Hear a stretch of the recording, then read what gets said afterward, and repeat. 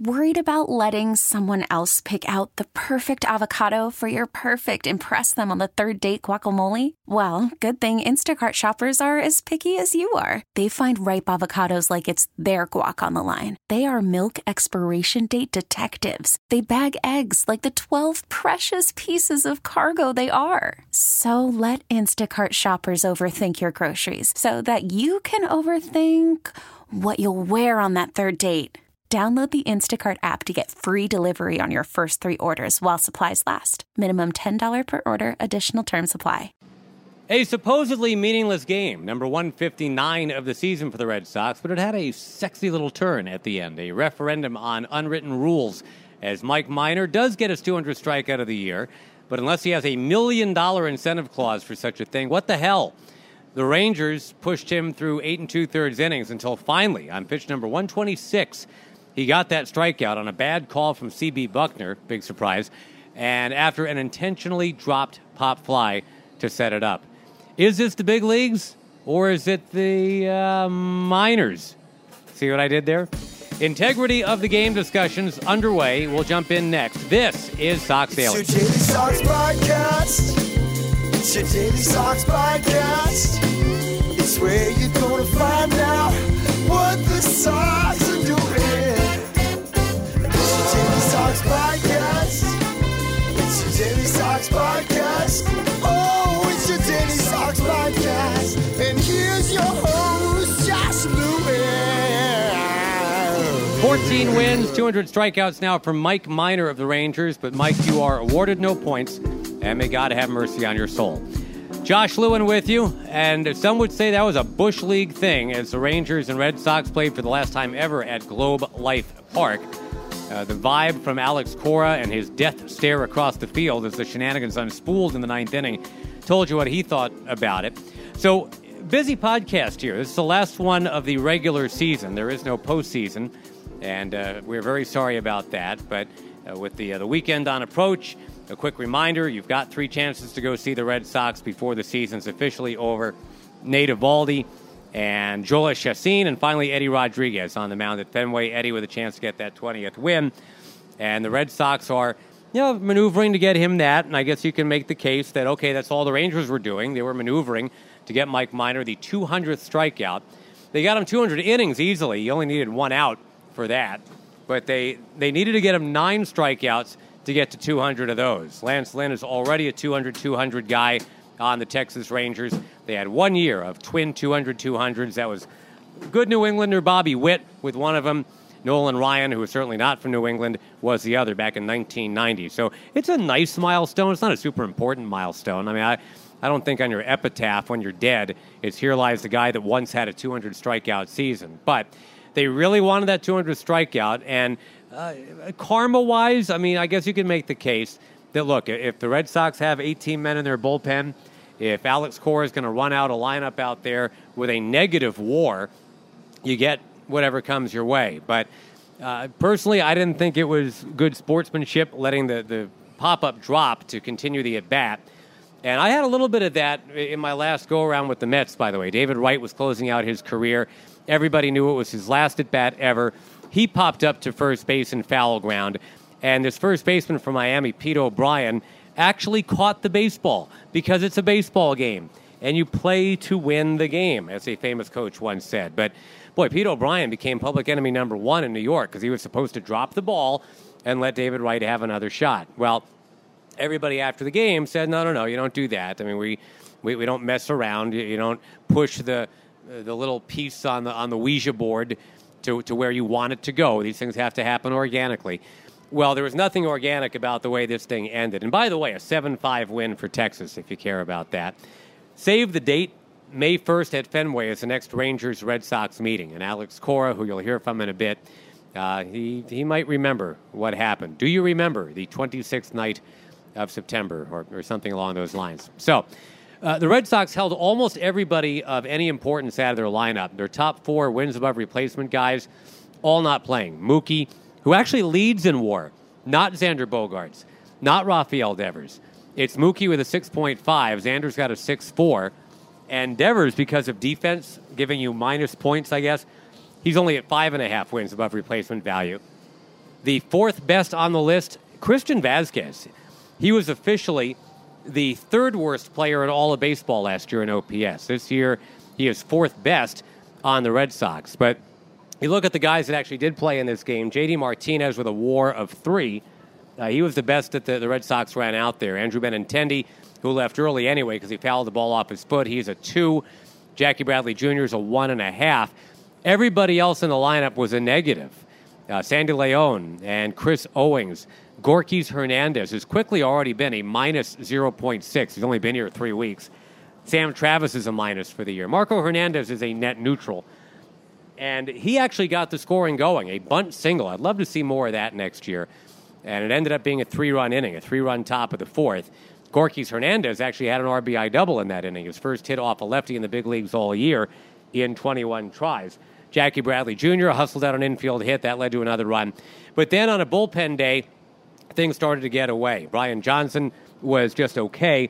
Mike Schwarn was really pretty bad. It took him 20 minutes to face 6 batters. Yeah. And one of those batters hit a grand slam. Danny Santana became Slamtana as he took one off the facing of the second deck, and that catapulted Texas into a 5-3 lead. Rangers would come back and tie it. They were first pitch swinging all the way from the 7th inning on. Jackie Bradley Jr. hit number 21. Chris Owings at the bottom of the order parked one. Pretty long one, too, so that tied it at 5. But in the bottom of the 7th, Willie Calhoun hit his 21st. Then Rougned Odor hit one, a pretty decent ways, 398. But I'm sorry. Again, I don't mean to be the baseball police here, but you got to hit one that goes at least 400 if you're going to stand there and admire it for a long time. And that was another thing that maybe the Red Sox were doing a slow burn about. Nothing slow about the top of the 8th. 3 pitches for 3 outs.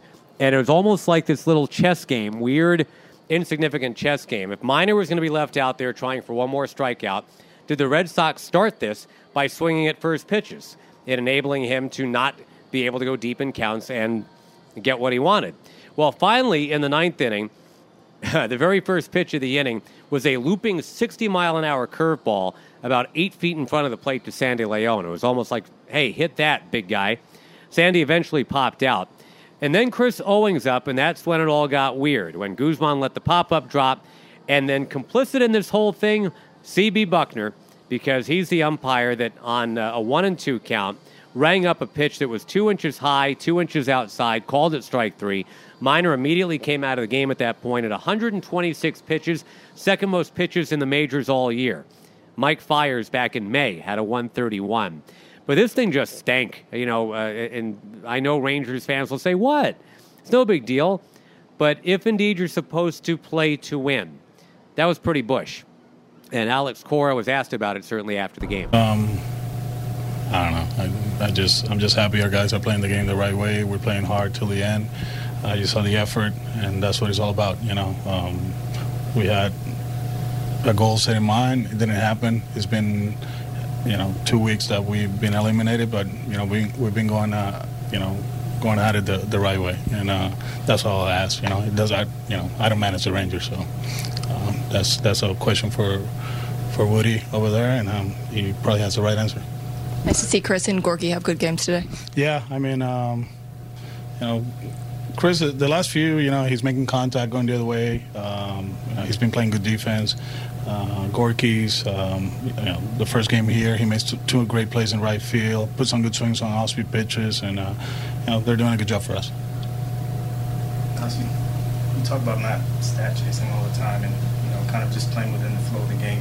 But just for your players, how good is it just to see them, playing within the flow of the game and just? No, they're doing a good job. I think obviously we know what's going on Sunday, and the other day, we gave that guy one out, but actually he's been our best pitcher, so we didn't go to the bullpen because we're trying to give him 5 innings, but at the same time he was our best pitcher in that situation, so that's good to see. We did some things good today. Webby today, 2 bad pitches, hanging changeup, and the fastball up to a door, but besides that, it was a positive day for us. How about Sandy at first? A lot of people banged up right now, tough conditions, and he was a third baseman, I think, when he signed, so it was either put him at third and put Brock at first, and He made a nice play. He's okay. Those two guys, even Centeno, they have good hands, good footwork. They're just a little bit slower than our infielders, but when they take ground balls, they're good. They have good instincts, so I didn't hesitate it. How has Ben tending? Benny banged up. He fouled off of his right calf. He'll get treatment tomorrow. He's hurting. Nothing serious, whatever, but it was in a tough spot, so we decided to take him out. What do you think of Travis playing through the ball the first 2 weeks? He was good. Good cutter, good changeup. He's done a good job as an opener for us. For him to go 2 innings, it was good. Good fastball up. We've seen a lot of positives on him since he got called up. His fastball is playing up in the zone. He's been able to use his changeup too, so it was a good one for him. How important will it be just for him going into the offseason? Yeah, we're going to talk to him over the course of the weekend, and there were some strides, from early on. He's making some progress, and this is a guy we like. The velocity, the action of his pitches, like everybody else. This is going to be a different offseason for all of us, and we're going to attack it the right way. And he's one of those guys that, I think he can contribute next year. You guys got to Minor a little bit. What did you think of him? Kind of almost going 9 on a hot day like this. He was good. All right, there's the manager as the Red Sox drop to 83-76 and heading home to play Baltimore now. I think 86-76 sounds like a pretty good final record to me. Problem is they got Asher Wojciechowski on the mound on Friday, and if there's one game in particular that kind of defines how disappointing 2019 was, it was the Asher Wojciechowski game. Took a no-hitter into the 7th and did so with an ERA of 10 at the time. Rafael Devers broke it up with a double high up on the wall, but it will be Wojciechowski on the mound. And Rick Porcello is done for the year unless he gets a cameo Saturday or Sunday. Everybody looking at Eduardo Rodriguez, obviously, now. But Porcello, I thought you'd like to hear this. Talk to the media after the game on Wednesday night, knowing full well this could be it. His final game, his final inning, his final time as a Boston Red Sox. No, again, like I said, I don't, get too emotional and close the door on anything. Who knows what's going to happen in the offseason, but, from the bottom of my heart, it's been an absolute pleasure to wear this uniform and pitch for the Red Sox organization the last 5 years for Mr. Henry and Mr. Warner and all of these guys, our coaching staff, all these players. It's as good of a group as you're going to find. I know this year hasn't worked out the way we wanted to, but it doesn't take away from, the special human beings we have in this clubhouse, and that's really, for me, sitting there and just soaking that in was nice. Obviously, some ups and downs, but how much pride have you taken just in kind of dependability? You had that one short DL stint, but you pretty much made every start for 5 years. Yeah, I take a lot of pride in it. Body hurts. It's not easy to do. So definitely take a lot of pride in that, and we got a lot of guys that go out there and play every day as position players and things like that, and I feel like that's the one responsibility and thing that I can control as a starter is preparation and put myself in a position to take the ball every 5th day. And outside of some of the tough results or some of the good results, that was definitely something that I can hang my hat on. Since I've been pitching here for the Red Sox. Well, as you know, it was not a good year for Rick Porcello. 5.52 ERA. Of all these, got a 6.03. Sale ended the year with a losing record, of course, and David Price, same story. His wrist surgery went fine, by the way, if you're wondering. 4.28 ERA for David, only 7 wins. Eddie Rodriguez is saving grace, but the pitching was the biggest culprit. The bullpen blew a few good starts, and that made for the bullpen just being pulled very beyond recognition. I get that. 29 blown saves are tied for the second worst total in baseball, but right up there with wild card contenders Oakland and Tampa Bay. Houston's got about that many too. A lot of things done wrong by the Red Sox this year. I get it. You don't just point the finger at the rotation, but I do think that's where you start. So as we end, and a lot of big questions here, like will this podcast continue? I'd like it to, personally, and I'm trying to work that out. Please stay tuned, because I hope this isn't the end of the road. This has been a really fun project. What about Mookie Betts? That's another big question, obviously. And the bar is so high for Mookie that even a great year like this one, where he could end up with 30 homers, 40 doubles, he's going to probably be a little short of 300 batting average, a little short of 140 runs. But it's a wonderful season, and it feels like a letdown because he was an MVP last year. Rafael Devers, Well, you did it, kid. You totally broke out.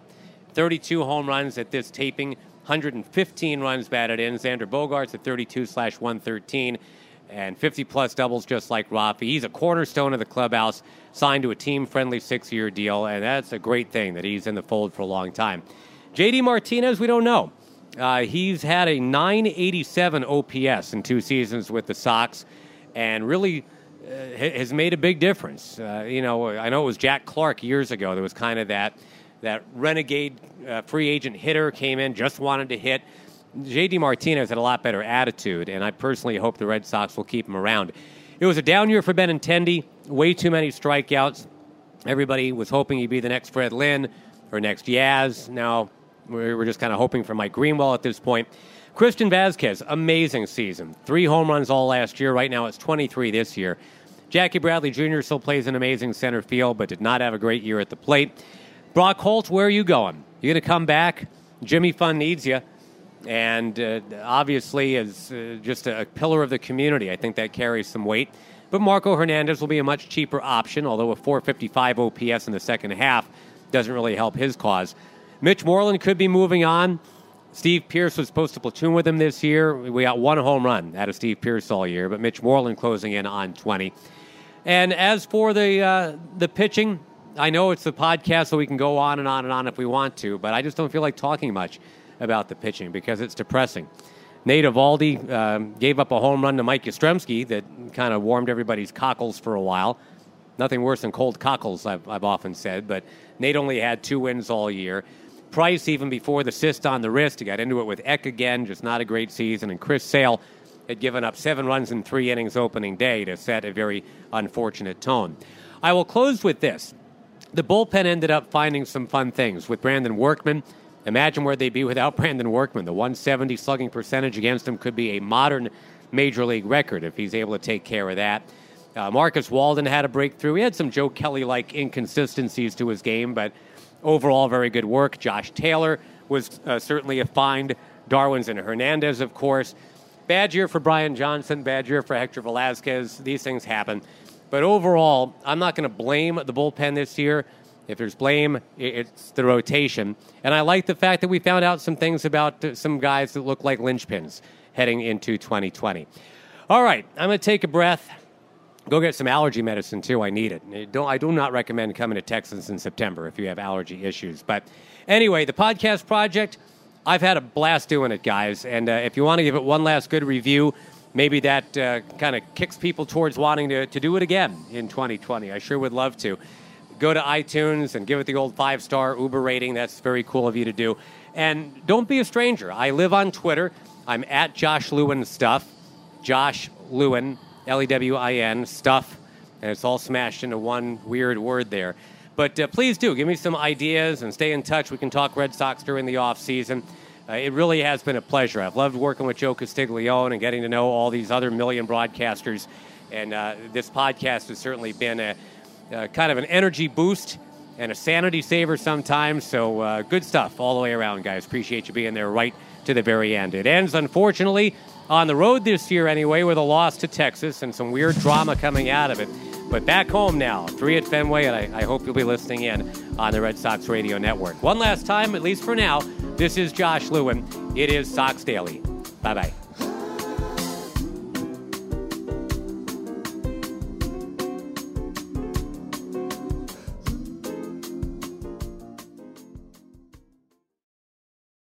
We get it. Attention spans just aren't what they used to be. Heads in social media and eyes on Netflix. But what do people do with their ears? Well, for one, they're listening to audio. Americans spend 4.4 hours with audio every day. Oh, and you want the proof? Well, you just sat through this ad that's now approaching 30 seconds. What could you say to a potential customer in 30 seconds? Let Odyssey put together a media plan tailor-made for your unique marketing needs. Advertise with Odyssey. Visit ads.odyssey.com.